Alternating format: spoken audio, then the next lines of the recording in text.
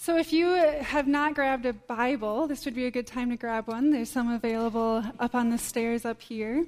And we're going to open to Hebrews 9 this morning.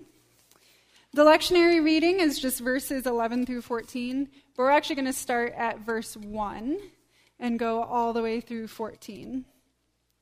So Hebrews 9, starting in verse 1. Now even the first covenant had regulations for worship and an earthly sanctuary. For a tent was constructed, the first one, in which the lampstand, the table, and the bread of the presence, this is called the holy place.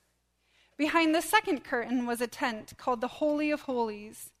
In it stood the golden altar of incense and the Ark of the Covenant, overlaid on all sides with gold, in which there was a golden urn holding the manna, and Aaron's rod that budded, and the tablets of the covenant. Above it were the cherubim of glory, overshadowing the mercy seat. Of these things we cannot speak now in detail. Such preparations having been made, the priests go continually into the first tent to carry out their ritual duties. But only the high priest goes into the second, and he but once a year, and not without taking the blood that he offers for himself and for the sins committed unintentionally by the people. By this, the Holy Spirit indicates that the way into the sanctuary has not yet been disclosed, as long as the first tent is still standing.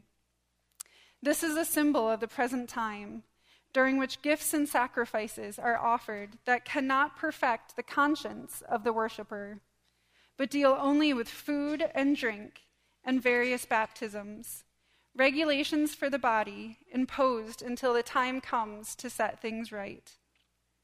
But when Christ came as a high priest of the good things that have come, then through the greater and perfect tent, not made with hands, that is not of this creation, he entered once for all into the holy place, not with the blood of goats and calves, but with his own blood, thus obtaining eternal redemption.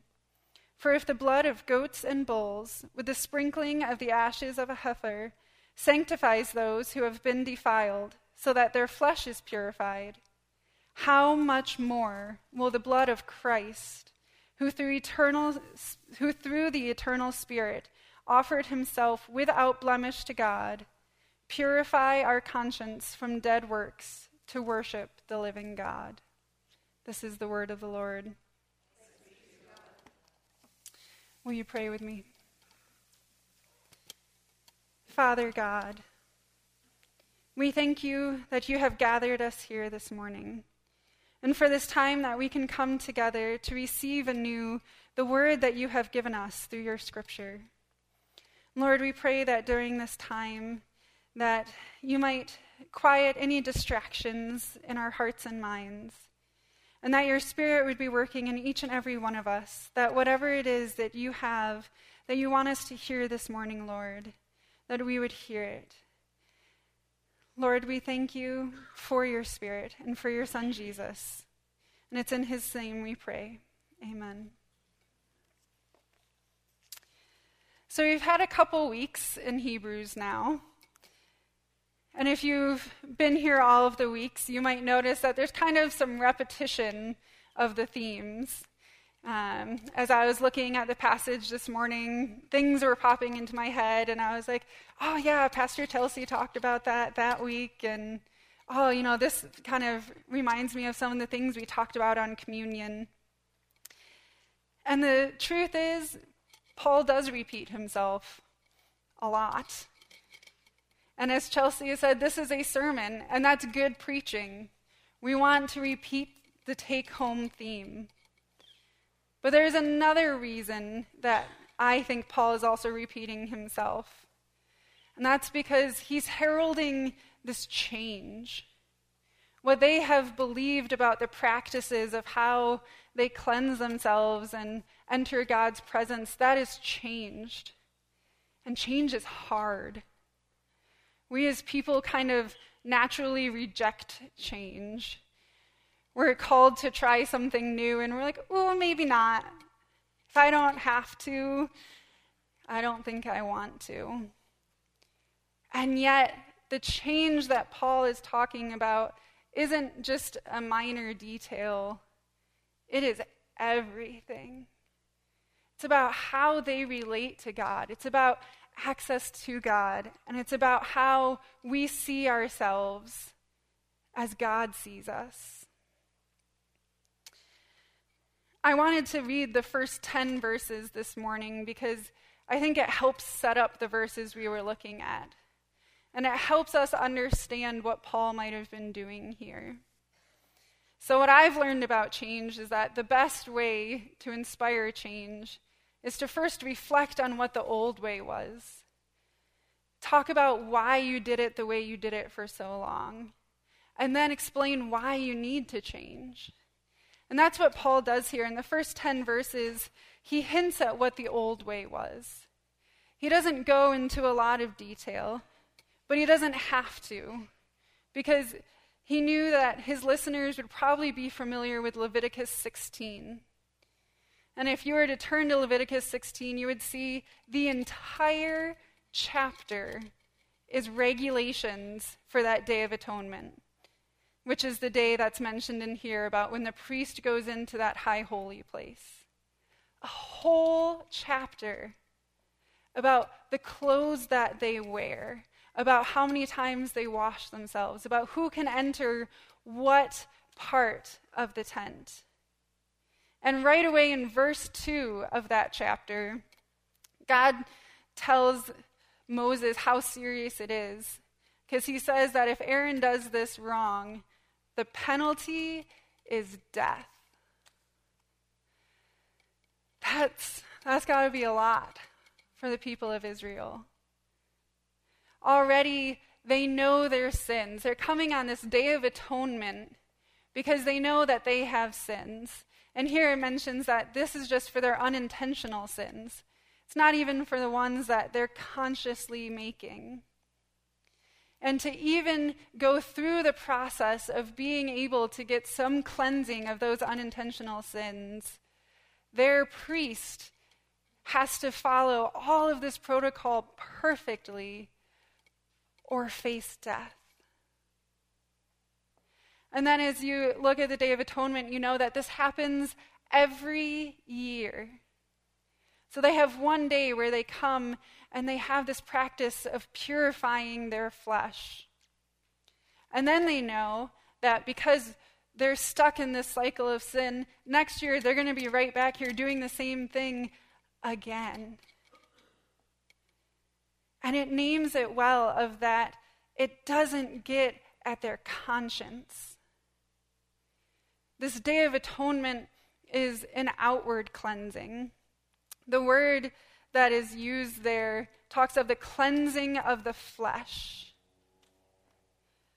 It's the word atonement that we find in Leviticus.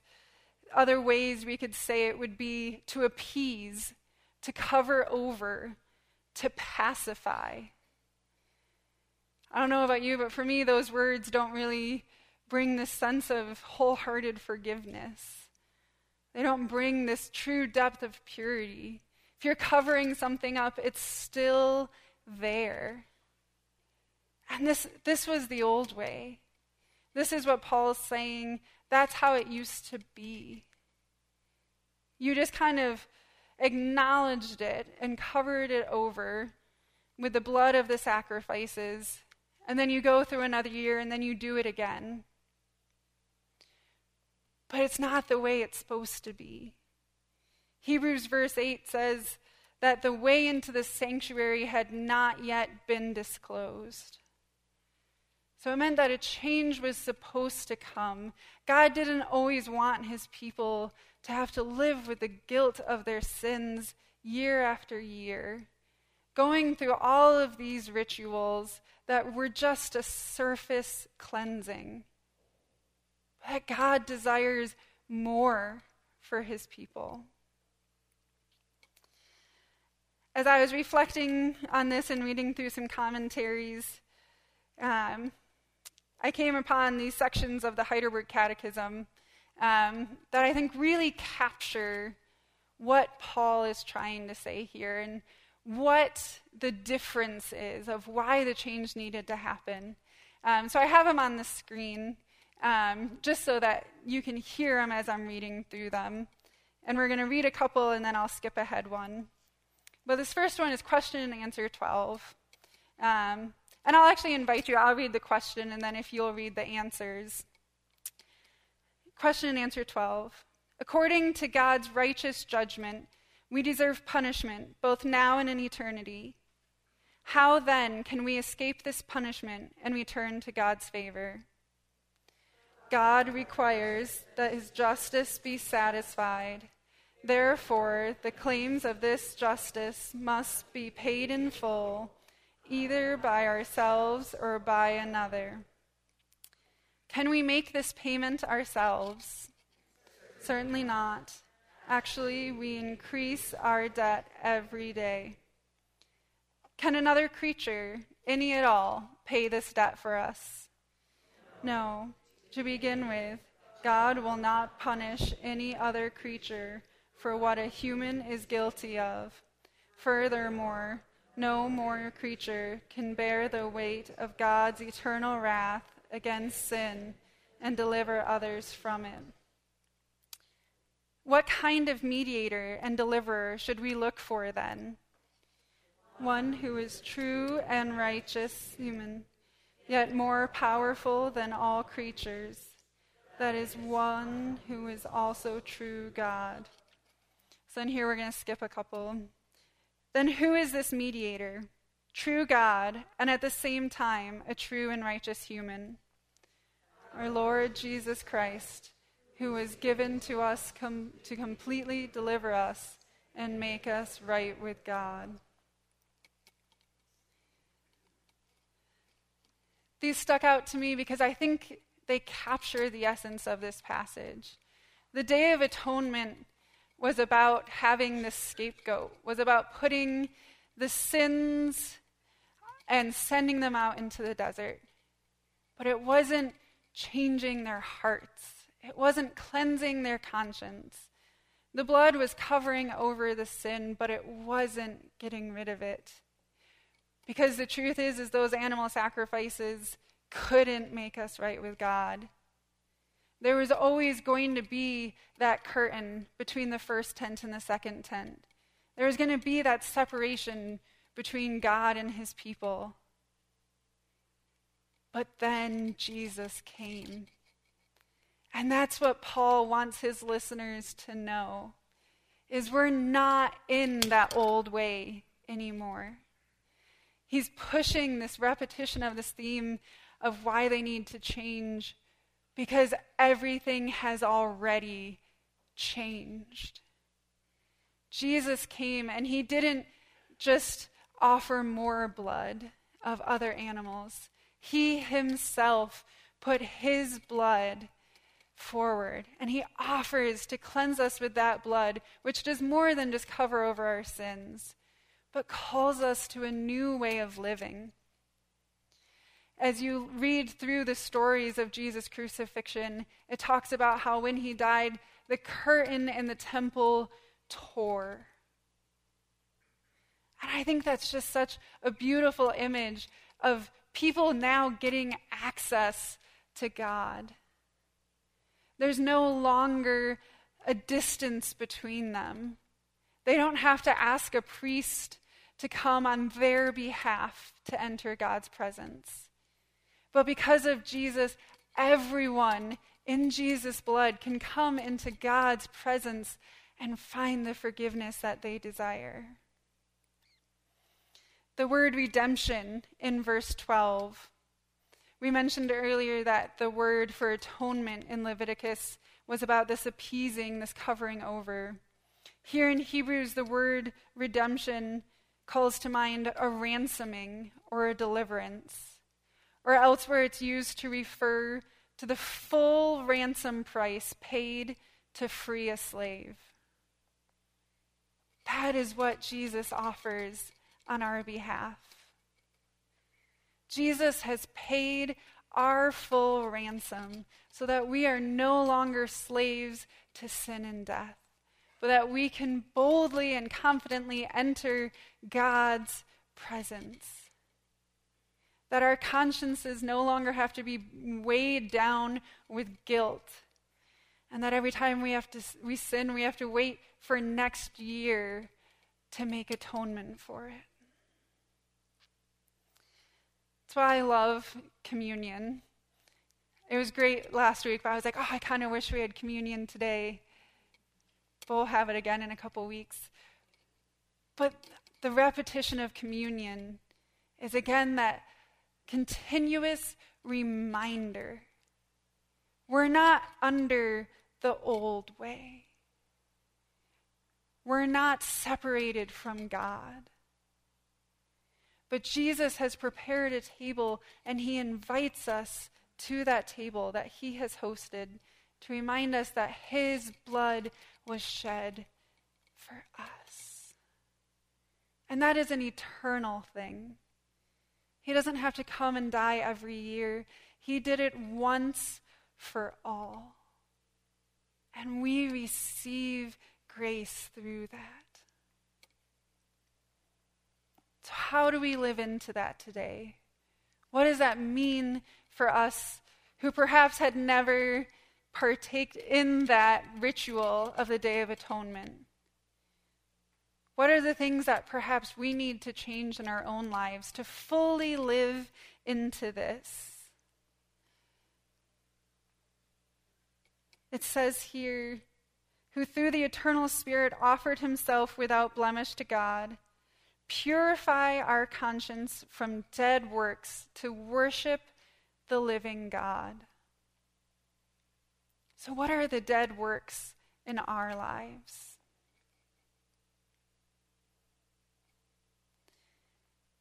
And I think they're a little different for everyone, but things that I have seen in my own life and seen in those that I've journeyed alongside. And one is this clinging to guilt. And I've only been in Canada a couple months, but I know in the Midwest we're really good at guilt. They call it that Calvinist guilt, which we do acknowledge we are sinful people and we need to confess those sins to God, but then we need to let them go. If God can set aside sins, why are we stuck in those cycles of blaming ourselves and seeing ourselves as unworthy to come before God? If we truly profess that Jesus has died and that his blood gives us forgiveness, why are we not living that way? Why do we come to worship on a Sunday morning? Do we come simply because we feel we have to be there, because it looks good to show up on a Sunday morning? Or do we truly believe that we are coming to encounter the living God who desires us, his children, to find rest and nourishment in him and in this community of believers? Are we able to forgive others? Or do we point out the flaws in them because we're trying to make ourselves feel better? Because if we truly believe that God offers us forgiveness, then we can be less concerned about when others make mistakes. Are we offering the forgiveness to ourselves when we make mistakes? Or do we set such a high standard for perfection because we feel that God won't love us if we're anything less than perfect? Even though reality is none of us are perfect, and God knows that.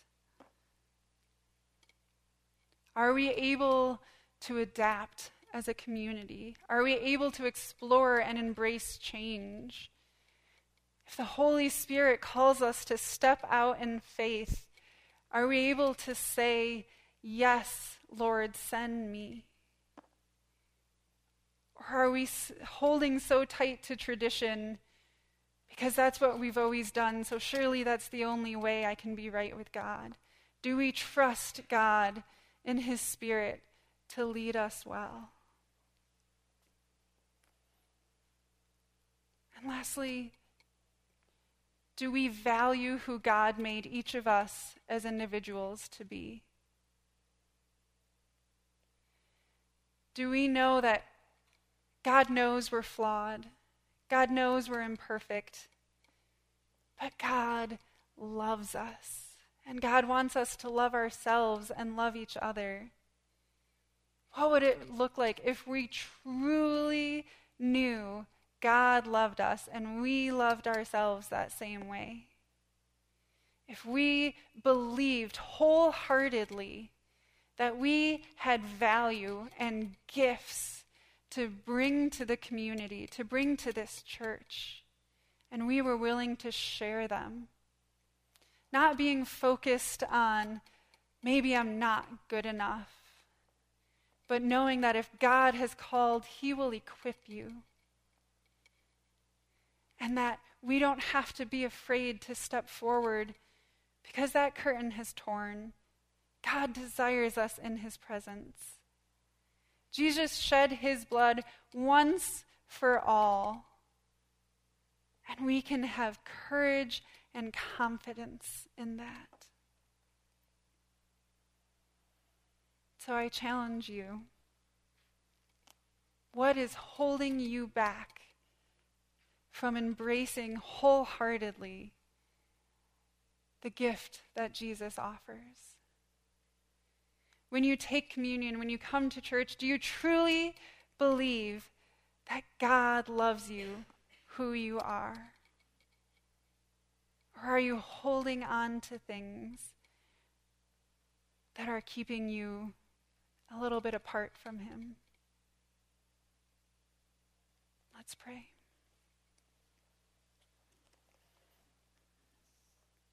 Heavenly Father, you are our great Father. And we thank you for the ways that you demonstrated your love for us through sending your Son, Jesus Christ, to shed his blood on our behalf. Lord, we thank you that the distance there once was between you and your children, that you have removed that, Lord. And that because we know Jesus has ascended into your presence and intercedes for us always, that we can confidently come before your throne and worship you.